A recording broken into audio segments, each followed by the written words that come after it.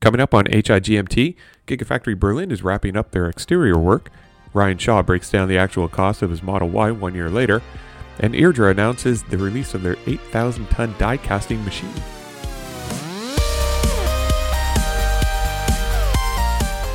Welcome to How I Got My Tesla, the podcast of indeterminate length for Saturday, March 20th, 2021, episode 34.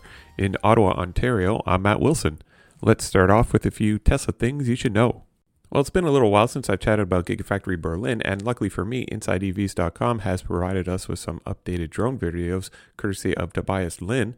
Most of the building's exterior is now buttoned up with the exception of the casting area where Tesla's gigapresses were going to be soon installed.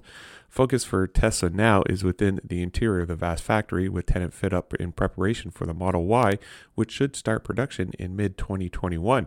So there's plenty of new videos to check out, so I will include a link to the article in the show notes below.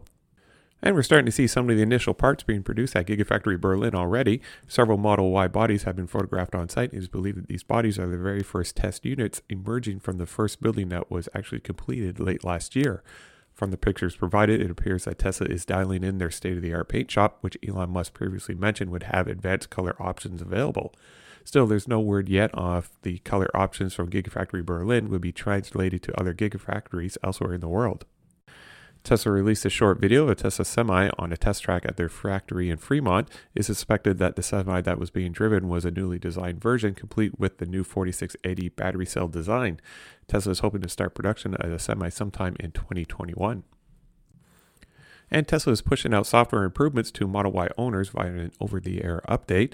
This software update is said to have minor cold weather improvements and bug fixes, but specific details were left out of the release notes. Some drivers who have had the update already installed in their Model Y have noted that the regenerating braking was much stronger than what previously existed before the update.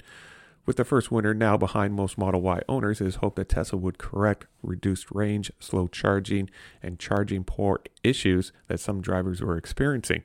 Now, this is not the first time that Tesla has pushed out an update after a winter. They had previously done the very same thing after the Model 3 was released and experienced one winter cycle. So both InsideEVs.com and Electric.co have articles about the software update, and I'll include those links in the show notes below. And to piggyback on last week's podcast, YouTuber Ryan Shaw has again summarized his experience with his Model Y after 1 year.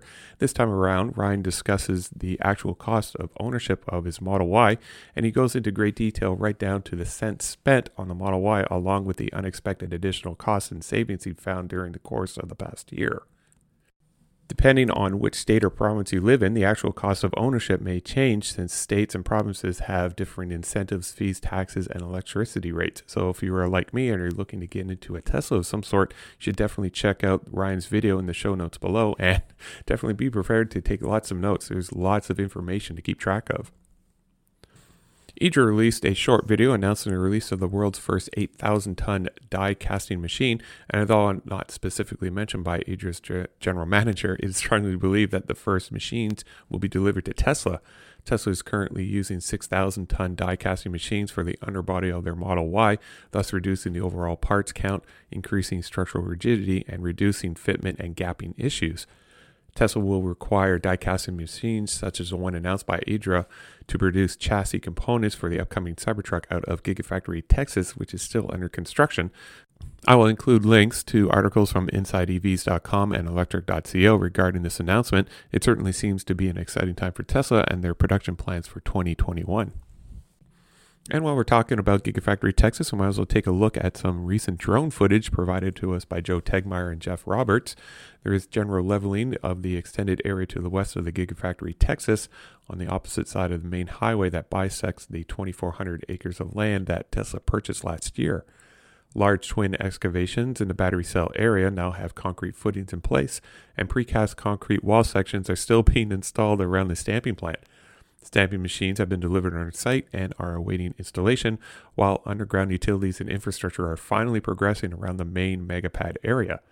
General assembly of the structural steel components for the Gigafactory is still progressing, along with additional concrete pours for roof and floor slabs. Now, open space is now at a premium within the megapad area. Space is quickly running out for the storage of materials, and material storage is now being pushed to the outer perimeter of the megapad area. Corrugated steel pipe for stormwater management is actually manufactured on site, which makes sense from a delivery and logistics perspective, and fit up of the temporary switchyard is still progressing. Well, that should pretty much do it for a very short episode 34 this week. If you're looking to purchase a new Tesla and you want 1,000 free supercharging miles, feel free to use my referral program link in the show notes below, or head on over to ts.la/Matthew40942. Currently, the only person to take advantage of my referral link is Chatty, so thanks again to Chatty. Hashtag for this episode, let's try hashtag IDRA8000. And hashtag for this podcast is hashtag HIGMT. And if you have any feedback for me or any questions, feel free to throw me an email at howigotmytesla@gmail.com. And as always, you can watch my progress towards a Tesla of some sort by visiting howigotmytesla.com. You can also follow me on Twitter and Instagram by simply searching for How I Got My Tesla. And you can look for me on Clubhouse, where I'll be hosting an informal chat about the topics covered this past week. So I invite you to share your thoughts and stories on all things Tesla. So thank you for listening. This podcast is produced by Matt Wilson and hosted by Squarespace. Music for this episode is Cascade by Cubby.